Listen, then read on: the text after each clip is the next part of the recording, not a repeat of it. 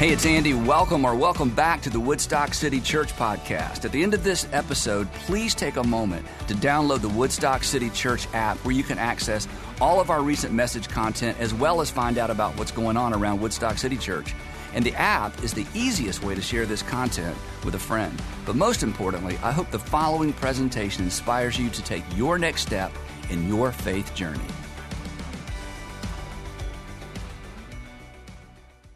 So here's something to think about and not answer out loud, probably, unless you're with some people you really trust.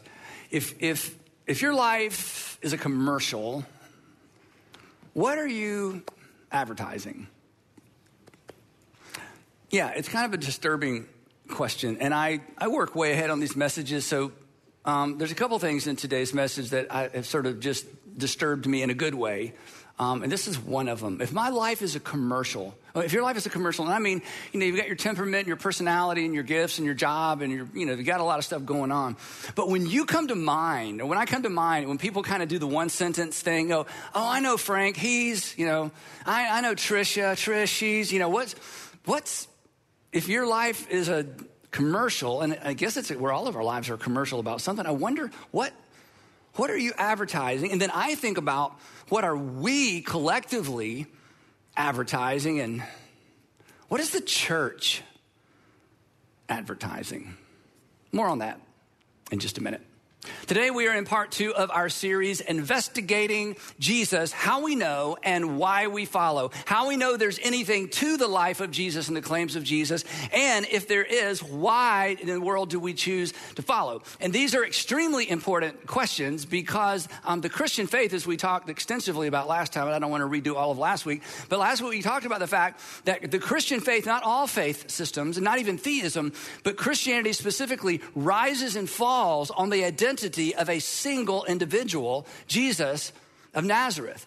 So when it comes to the veracity of Christianity specifically, the question to wrestle to the ground, the question that you have to wrestle with, especially if you're considering faith, or maybe you're losing faith, or you grew up with faith and now you're not so sure because your childhood faith is not doing so well with the trauma that comes and the pressures that come along with being an adult, and your kind of things are up in the air. The question to wrestle with when it comes to, is there anything to the Christian faith, is not the question, is there a God? Although it's fun to talk about, is there a God? There's lots of books written about, is there a God? That's kind of fun to talk about. But that's not the main question when it comes to Christianity. And the main question isn't, and this came as a surprise to some of us last week, the issue isn't, is the entire Bible true? The real question when it comes to, is there anything to the Christian faith, is this question. Is Matthew, Mark, Luke, or John, even one of these, is Matthew, Mark, Luke, or John a reliable account of actual events? And here's why this is the question we have to wrestle to the ground when it comes to Christianity. Because in the Bible, these 4 books of the Bible, they're really just ancient documents that we call books, or we call these the Gospels because these are the 4 accounts of the life of Jesus. If any one of these, much less all 4 of these, are reliable accounts of actual events, then it means that what Jesus said about himself is true, and what Jesus did are things that really happened. And if what these Gospels or these ancient documents say about Jesus is true, regardless of your background and regardless of what you've thought before, you should sit up straight and pay attention. We should all sit up straight and pay attention, regardless of what you think about religion, the existence of God, or even the Bible. If any one of these is a reliable account of actual events, game on. So what we're doing in this series, we are exploring one of these accounts, the gospel or the book of Luke, Matthew, Mark, Luke, the 3rd gospel in the New Testament. It's named for its author, and right up front, as we saw last time, Luke, the author of Luke, tells us exactly what his agenda is. He tells us that he tells us exactly what he's doing, and he tells us why he's doing it. He explains to us why he took the time, and this is amazing, to document the life of a 1st century day laborer from Galilee that started a movement that was considered a cult, and who was crucified by Rome and rejected by his own people. Why in the world would you waste your time? Why in the world would you spend your time when food is scarce and, this isn't going to go anywhere anyway? Wait, why in the world, Luke, he was a doctor, we discover. Why would an educated, sophisticated person like you, Luke, spend your time documenting the life of a Galilean day laborer who was crucified by Rome and rejected by his own people? Why would you do that?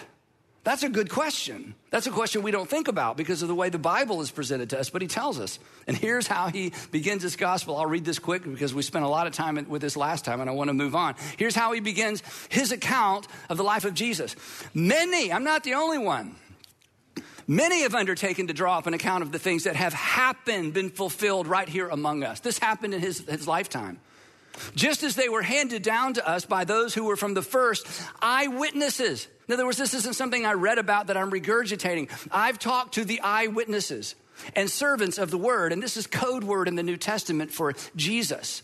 With this in mind, he says, with this in mind, I myself have carefully investigated. I'm not passing along information I just got randomly from other people. I have carefully investigated everything from the beginning of Jesus' life, as we discover. And I too decided to write, along with a lot of other people, I too decided to write an orderly account, that is a sequential chronological account for you, most excellent Theophilus. And Theophilus was probably, best we can tell, a first century Christian who had become a Jesus follower and had heard the stories and claims of Jesus, but apparently he, like many other people in the first century and Jesus followers, were like, would somebody please put the whole story together for us? We believe, but an orderly account would be so helpful, especially when we think about passing this along to the next generation.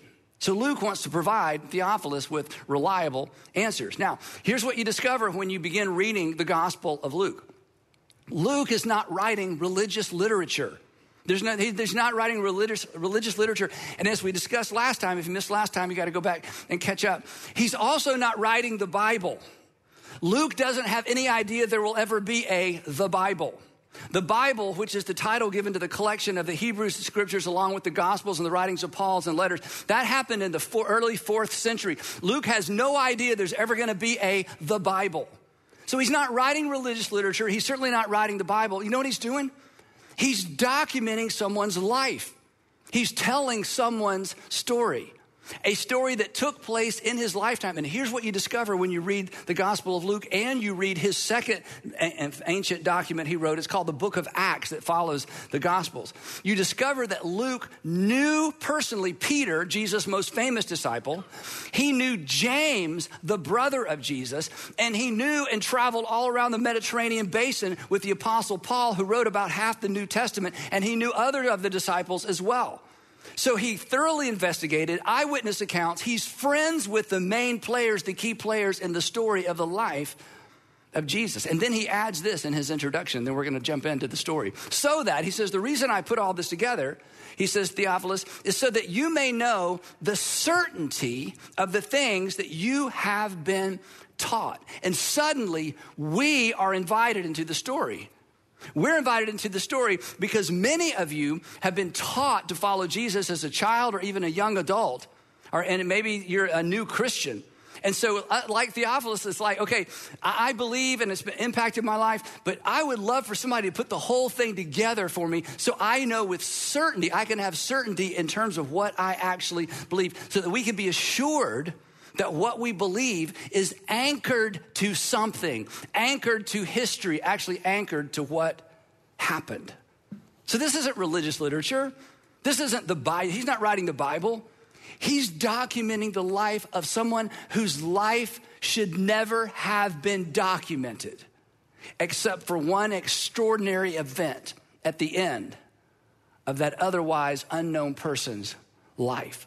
But that's a story for another day. So we're jumping in 3 chapters into the Gospel of Luke. Luke, and I'm going to ask you a question. You can answer this one out loud. Luke actually introduces us to Jesus's pregame show, the warm-up act. And who was the warm-up act for Jesus? Anybody know?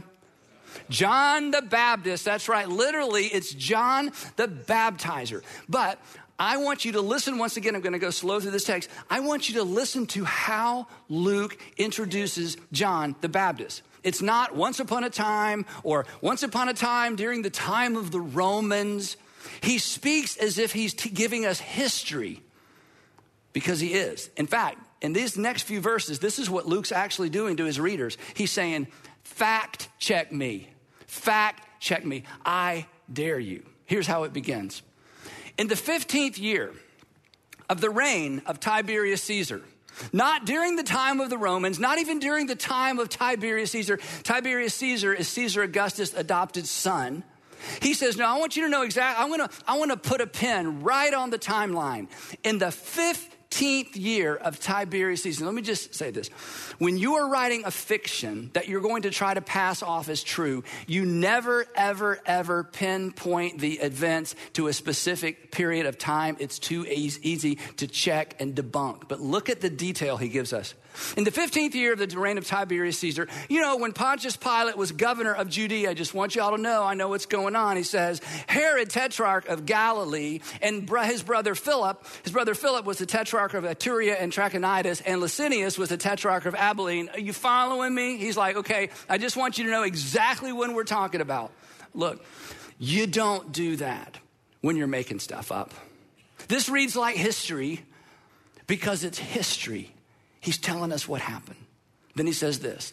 In that time period, right then, the word of God came to John, son of Zechariah, in the wilderness. This is the famous John the Baptist. Now, I wish we could spend more time on this. The reason he has to tell us which John he's talking about is because when you read the New Testament, there are Johns all over the place, and there are Marys all over the place, and there are Elizabeths all over the place. It's like, hey, if you're gonna make up a story, could you use different names so it's a little easier to track? Why is everybody named the same? Because these were the most popular names in Palestine in this era because of the story of the Maccabees, which I would love to tell you, but we don't have time. So he has to tell us, this is John, but I got to tell you which John it is. It's John, the son of Zechariah, who was actually a priest at the temple. Now, John the Baptist is not a Bible character. John the Baptist is a historical character that shows up in this gospel, and in fact in the other gospels as well, because he had a specific role to play when it came to Jesus. But John the Baptist is known of outside of biblical literature. The Roman historian the Jewish historian that I quote sometimes, Josephus, every once in a while you hear somebody talk about Josephus.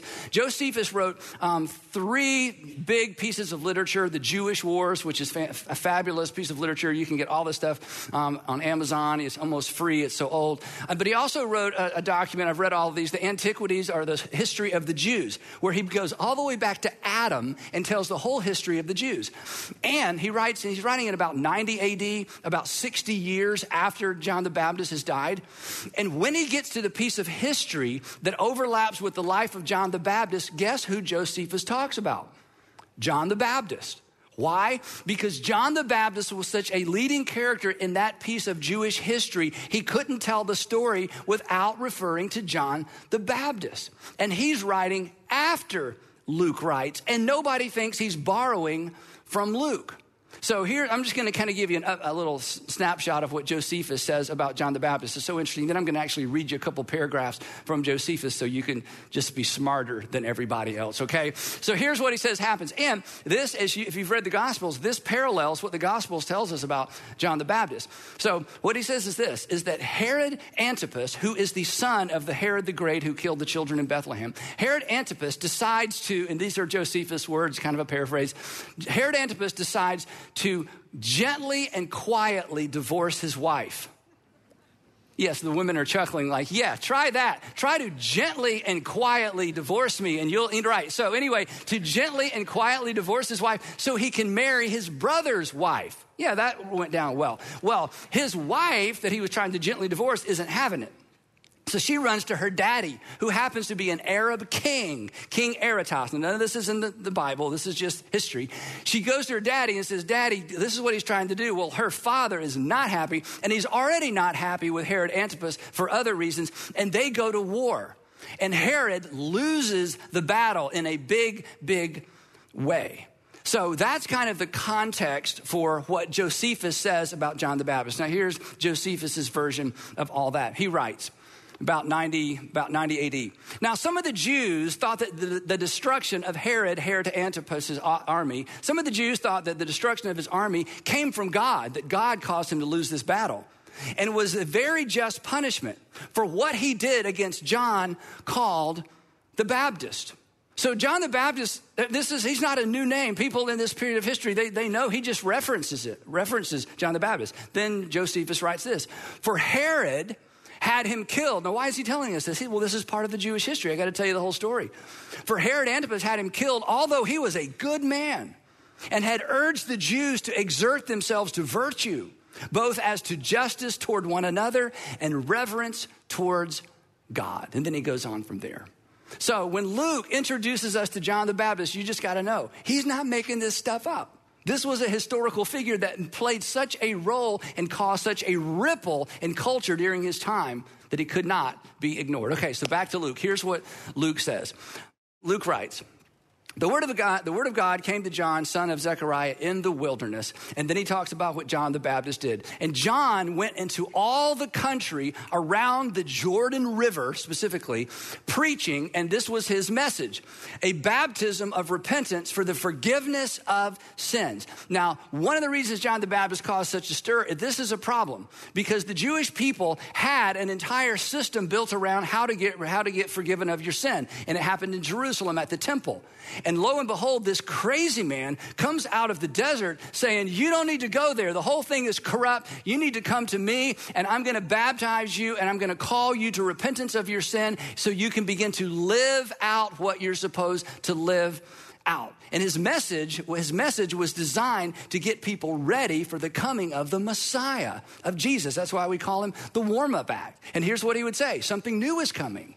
Something new is on the horizon. Someone new is coming. Someone new is on the horizon, and you don't want to miss it. So update your firmware or you're going to miss it. And the way you update your firmware is you got to start living out your faith. And he was very direct. One day, you may have heard this story before, he caused such a disturbance. In fact, the Gospels tell us that all of Judea went to hear John preach. That has to be hyperbole. But if only 10% of Judea went to hear him preach, it was hundreds of thousands of people in that region. So word gets back to the temple and to Jerusalem, hey, there's this crazy preacher down there. He's kind of undermining everything we've believed and done as Jews for hundreds of years.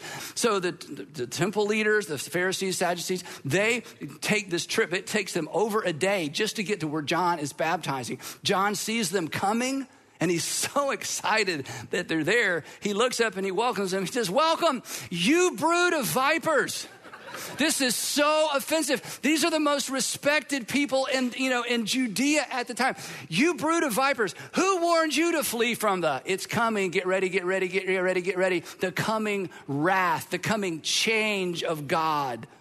And then he looks at him, and these are my words, not his. He says, basically, don't come down here thinking you're going to just put a check in the box. Don't come here trying to check a box. Well, I went down and I was baptized by John the Baptist, so I have a credential. Don't come down here playing that game. And don't come down here just to kind of diss my theology so that you can go away and say, well, I went and heard that guy preach, and he's crazy. He said, we're not going to play that game. He could read their minds. He said, look at me. If you want to be right with God, if you want to be prepared for what God is about to do, you have to produce fruit in keeping with repentance. That is, you got to change your evil ways and you got to walk your talk. You got to put some wheels on it. You got to be doers of the Torah, not just believers in and teachers of the Torah. Because the day of reducing religion to tradition are over.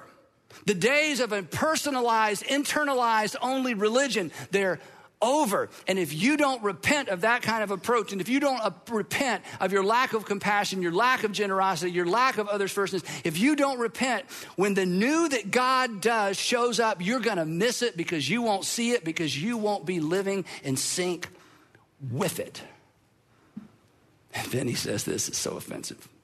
And do not begin to say, he knows exactly the excuses they're going to raise. And do not begin to say to yourself, in other words, don't comfort yourself with, or don't try to hide behind. And do not say, oh, we're good. We have Abraham. We have Abraham as our father.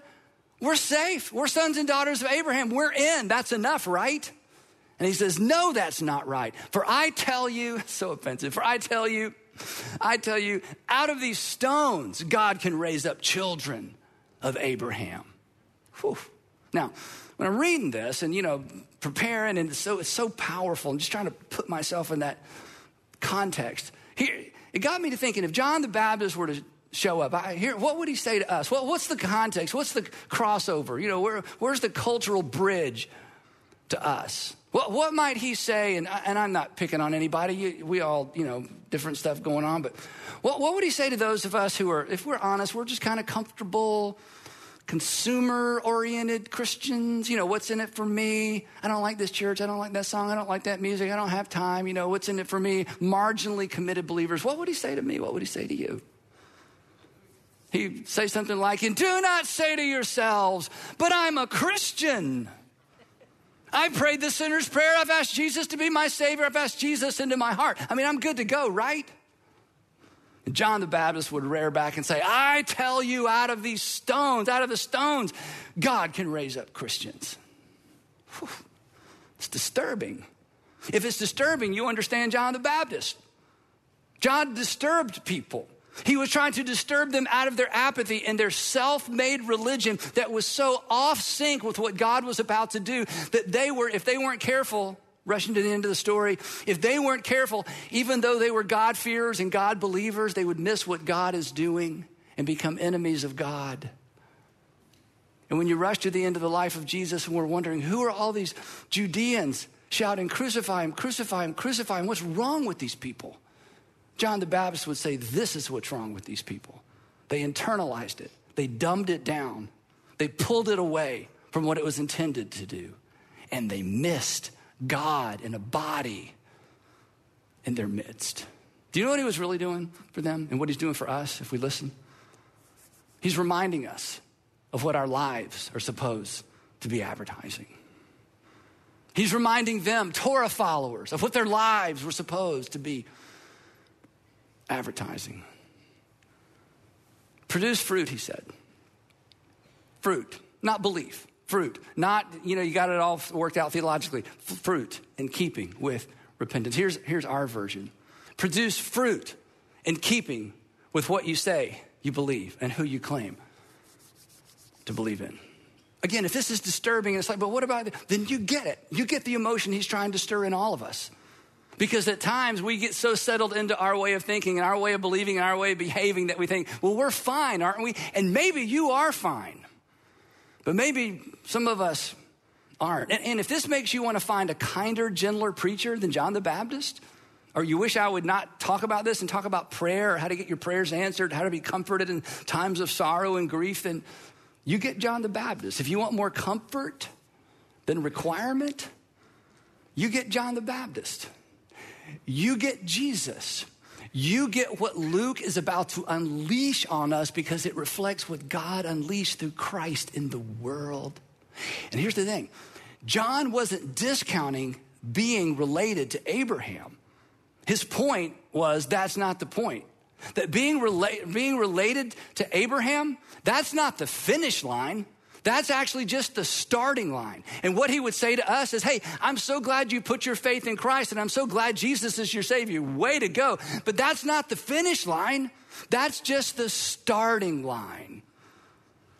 And his point to his audience was what's coming is going to change everything. And if you aren't ready, you're going to miss it, and you may find yourself at odds with God. Because the new that was coming, the new that was about to be unleashed on the world, would be fueled by and animated by and characterized by doing for others. The internalized, vertical-only religion was out. And here's the thing, John's audience, they got the message. In fact, we know they got the message because of the question they asked. It's a question that we should all ask. In fact, at the end of today's time together, I'm going to challenge you to begin asking this question personally. It's a question, honestly, that if we were to ask this question corporately, if we were to ask this question as families, if we were to ask this question as teachers and community leaders, if we were to, all together begin to ask and answer and act on this question, it would change things. And the reason I believe it would change things is because once upon a time, it changed things. It's why we're here. Before I show you the question, I just want to say something to those of you who are maybe unwinding your faith, deconstructing your faith. You're reaching for the door about to walk out, or maybe you already have. My hunch is this, and I don't know your story, and I'm not being critical, because if I'd experienced what you experienced, I'd probably leave faith too, so I'm not being critical. But I just want to challenge you with something if you'll listen to the end of this message. It could be that one of the reasons it was so easy for you to discount faith and walk away from faith is you were never challenged to ask the question that John's audience asked him. And consequently, over time, your faith became stagnant. It became stagnant, and then it became just lifeless. And then you woke up one day and you realized, I don't even believe this anymore. I don't even believe that anymore. It just died, and you're not sure exactly when it happened or how it happened. But here's the threat for all of us. When our Christian faith becomes 100% internalized, when we become consumers only, when we become unintentionally what's in it for me only, you are in the danger zone. Your faith is dying and you don't know it. Here's what they said. What should we do then? Not what should we believe? What should we do then? The crowd asked. What should we do to prepare for what God is about to do among us? What should we do so that when it happens, we recognize it? What should we do that when we see it, we understand this is God's work in the world? We don't want to miss it. If God's about to do something new, how can we best prepare ourselves? And they were, of course, waiting for some religious answer. If you're going to prepare, if you're going to get ready for what God's about to do, you got to do something difficult. You got to do something unusual. You got to do something religious. And John's answer surprised them, and it will surprise us as well. They're ready. Like, what should we do? John's like, all right, you ready? We're ready. All right. John answered. Anyone who has 2 shirts should share with the one who has none. Like, what? Yeah. Anybody's got 2 something and somebody needs one, you should share. Okay, you had us all worked up. I mean, you just dissed the entire temple establishment. You've criticized everybody. You've baptized everybody. And you're saying to get ready, all we got to do is share? I mean, that's not very religious. You can do that anywhere. John's like, exactly. See, you've gotten yourself all wound up in something that isn't even all that important to God, and you've missed the fundamental. Because when God does what he's about to do in the world, you're going to discover that he is sharing with the world what is most important. He said, and while we're talking about sharing, and anyone, he goes a little deeper, anyone who has food should do the same. Food sometimes was scarce. Food sometimes was expensive. Food didn't keep. It was hard to transport. And again, they're looking at each other like, so we just need to share? John's like, yes. If you see a need you can meet it. When you see a need you can meet and it costs you, meet it. When you have more of what you have, when you have more of what somebody else has and they need it, then you step in. Whether they're Judean, Galilean, Samaritan, it doesn't matter. When you see a need, you step in and you meet it, because the thing that God is about to do is exactly that. He is about to meet the need of the entire world, a need they can't meet on their own. And if you're not living that out, you're going to miss it when it comes. Wow. To the tax collectors, which is amazing that they're there, because everybody hates these guys. In first century, you've read this and wondered if this was important. Maybe they're referred to as the sinners and the tax gatherers. Have you noticed that? The sinners and the tax gatherers. The tax gatherers were so low, they didn't even qualify as sinners. They had their own category. It's like the sinners and the tax gatherers. I mean, you could be a sinner. That's how bad and despised they were, because they were thieves. They were leveraging the power of Rome to steal from their own people. And they've come to hear John. Because there's some, you know what? Because when you get small, when you get all about you and you begin to wither on the inside, you know there's got to be more. And they're there on the outskirts, and one of them raises their hand, says, what about us? What should we do? John looks over at the crowd and he says, it's simple. Don't collect any more than you're required to. That's it. That's it. Stop stealing. This is basic stuff. Stop stealing. If you see a need, meet it. Stop stealing. Quit, and look, tax gatherers, don't settle for what's legal and permissible. We know that's the way it's done, the way it's always done. That's how you guys enrich yourself. Nobody's going to arrest you. You're never going to get in trouble. Everybody's come to expect it. Stop being so normal. Stop being so predictable. Do something extraordinary. Don't settle for standard operating procedure. Do something noteworthy and notable. Stop and stare. Oh my goodness, that's brand new. Do what's just, not what you can justify. Then, this is maybe the most amazing group. There's some soldiers there. Now, let me tell you about these soldiers. These are not Roman soldiers. These are soldiers that worked and have been employed by Rome. But they're not Italian. They're not citizens of Rome. They've never been to Rome. These are what are often referred to as auxiliaries. Basically, these are men who have been hired from the surrounding regions that hated the Judeans and the Galileans, so much racial tension, and yet Rome employed them and brought them into Galilee and into Judea to enforce Roman law. So they were hated because they were enforcing Roman law, and they were also hated because there was so much racism between these groups. And they're listening to John. I mean, we don't know if they even took the Torah seriously, probably not. But there was something so compelling that God is about to do something. You don't want to miss it. So and the soldiers are like, well, what about us? What should we do? And we have a bad feeling we already know what you're going to say. Because this isn't very religious. This is practical. This is one another. This it just lowers the bar to where all of us are just one giant mass of people expected to care. Okay, what should we do? John says, you're right. Don't extort money. Don't extort money. Don't force people to pay you for protection when Rome's already paying you to protect us. Stop it. We know it's standard operating procedure. You'll never get caught. You'll never get in trouble. But we want you to stop taking unfair advantage of people. Because on the horizon, God is going to do something where he not only does not take unfair advantage of people, he's going to sacrifice himself for the very benefit of people. And don't accuse people falsely so they have to pay you not to get in trouble that isn't their fault and they didn't do anything to begin with. So stop with all that and just be content with your pay. Quit leveraging your power to increase your pay illegally, even though you will never get caught. Do what is just, not what you can justify. Because there is one coming into this world who is going to choose not to exact justice, but to grant mercy and to allow his Father in heaven to take out on him what he could justify taking out on you. So prepare the way.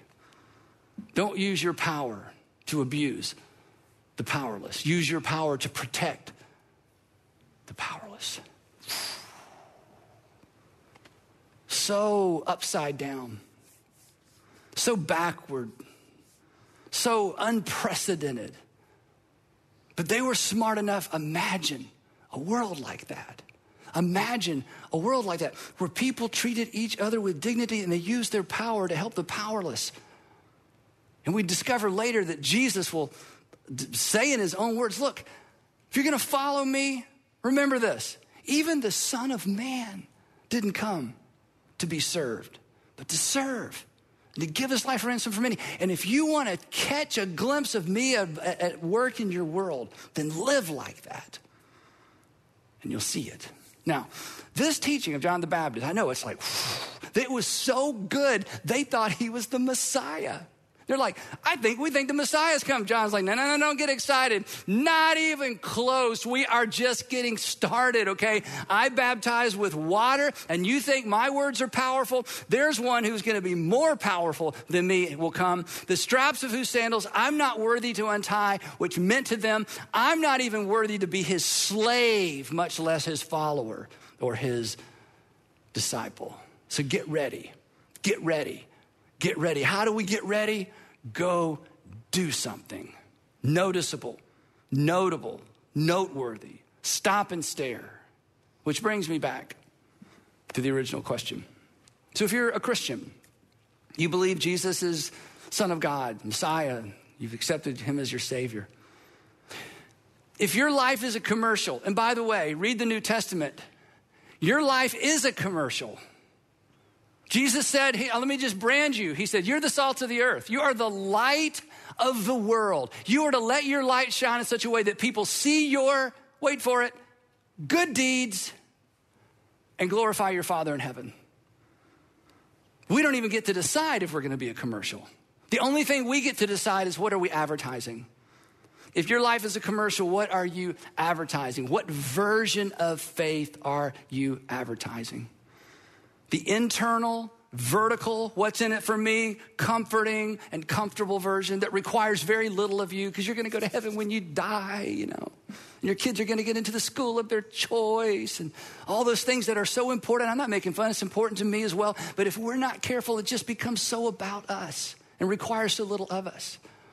Or is my life, is your life, are collectively our lives advertising the John the Baptist version or what we're about to discover beginning next week, the Jesus version, the one another version, the do for others version, the do for one version, the version of Christianity that does stuff. So I want to challenge you to begin asking the question that they asked John. It's the right question. It prepared them for what and who was coming. It ensured that their eyes were wide open and they wouldn't miss the king. And here was their question. What should we do? Let me tell you about doing. So there's no question. There's no mistaking. Every once in a while you hear about somebody saying, I want some deep teaching. I want some deep teaching. Okay, look up here. When it comes to the Christian faith, there's no deep teaching. There's deep activities. Please do not substitute deep teaching for following Jesus. Doing is deep. You know why doing is deep? Because when you follow Jesus, when you begin to ask the question, it's a challenging question. When you begin to say to your Heavenly Father, what do you want me to do? He is going to draw you out into a place where you can't touch the bottom. That's the definition of deep, by the way. There's the shallow end. I can touch the bottom. I'm safe. There's the deep end. I can't touch the bottom. I'm having to exert energy and I'm a little bit afraid and I'm over my head. And that's where your Heavenly Father is going to invite you because that's where his Son went. And that's how the world is changed. So when you begin to pray, God, what do you want me to do? Get ready. Because he's going to draw you out into some uncomfortable places. It's going to be uncomfortable. It's going to be taxing. It's going to be beyond your ability because you can't touch bottom. And that's okay because that's where God comes alive. You cannot lose faith when you're treading water and asking God to come to your rescue. You cannot lose faith. Just try it. The reason we don't want to do it is going to cause some of us to intersect with people who have problems we can't even solve. All we're going to do is just be there to cushion the blow. But that's where you see God at work. That's where your life is in sync with God's activity in our culture and in our world. Doing is messy. Doing is costly. But most of you know this. Doing is life-changing. And doing is joy-infusing. It's why when I walk around any of our campuses, I get to church early, but there are volunteers earlier than me, and I always 100% of the time when I see those cool shirts, I say, thank you for serving, thank you for serving, thank you for serving. And you know what I've never heard? Well, I hate it, but you ask us to do it. So, I got 3 more months and I'm out of here, but thanks for the t-shirts. Do you know what I hear? No, Andy, thank you. I love it. It's changed my life. I look forward to it every week. Wherever God calls you out to do something, it's going to cost you and it's going to infuse. There's going to be so much joy and you're going to feel like, and most of us can point to a season in our life where this was true. You're going to feel as if you're walking in tandem with God and the work of God in the world. And those are moments that you'll never want back because those are moments well invested. And you come home or you get to the end of that season and you're exhausted and it's a good exhaustion and you feel like, wow. I didn't get it right. I didn't even know what I was doing half the time, but I was available, and it's what I felt like God wanted me to step into, and it's amazing. But if you continue to be a hearer only and a consumer only, as I said earlier, you're in the danger zone because whether you recognize it or not, your faith is wilting and it is dying. And you'll eventually become so consumed by yourself, for yourself, that you may lose your faith. It's why you lost your faith. You were introduced to, surrounded with, what's in it for me, Christianity. It's not even the real version. Listen to what Jesus said, and I'm going to close. This is what he said. I'm jumping way ahead. This is an amazing statement. Whoever does the will of my Father in heaven, whoever does the will of my Father in heaven is my brother and my sister. Whoever does the will of my Father, this is why that was the perfect question. What should we do? And John says, I want you to do in your world what God is about to do for the world. And if you do, you'll recognize God when he does it. John knew that if the people listening to him would do compassion and do generosity and do others first and do for one, they would recognize God's work in the world. They would recognize the selfless, other first Lamb of God that was about to step onto the pages of history. So I want you to pray this every day this week. It's become part of my routine because I live in this stuff and I want to get it right, and I never want to ask you to do something I'm not doing. And even in this season of my life, I still want to get this right. Would you pray this? Heavenly Father, what should I do? Heavenly Father, what do you want me to do? Let's just pray it out loud together. Ready? Heavenly Father, what should I do? Now I want you to say we. Heavenly Father, what should we do? Right? Believers didn't change the world. Doers changed the world. Followers changed the world. The men and women whose lives advertise the kingdom of God. The men and women whose lives advertise thy kingdom come, thy will be done right here, right now in my world. So will you ask it, Heavenly Father, what should I do? If you do, your eyes and your heart will be open to what God has next for you and what God has now for your world. And we will pick the storyline up right there next time in part 3 of Investigating Jesus, How We Know and Why We Follow. Before you go, you got 3 questions. I'm just going to highlight one, okay? You can find these on all of our social media sites, all of our church websites, and on the North Point Top 3. And here's the second question I want you to wrestle with over lunch or in your small group. All 3 of them. But number 2, when you think about your faith, regarding your faith, have you become more consumer than advertiser? If so, why and what needs to change? When you think about where you are right now in your faith, are you more consumer or advertiser? And if you've drifted in that area, why and what needs to change? I'll pray for us and we'll go. Heavenly Father, thank you for preserving these texts. Thank you for Luke, who decided to get it all down. And thank you for the thousands of men and women through history who protected this sacred text so that it made it into our Bibles. And Father, all of us at some level probably have experienced the joy of selfless serving, of simple sharing, giving sacrificially. I pray that would become more and more the lifestyle. I pray that you would raise up a group of Jesus followers for whom that is so characteristic that people can't help but stop and stare and join us as we allow our good works to glorify our Father in heaven. So give us wisdom to know what to do with what we just heard. Give us the courage to step out into the deep and do it. In Jesus' name, amen.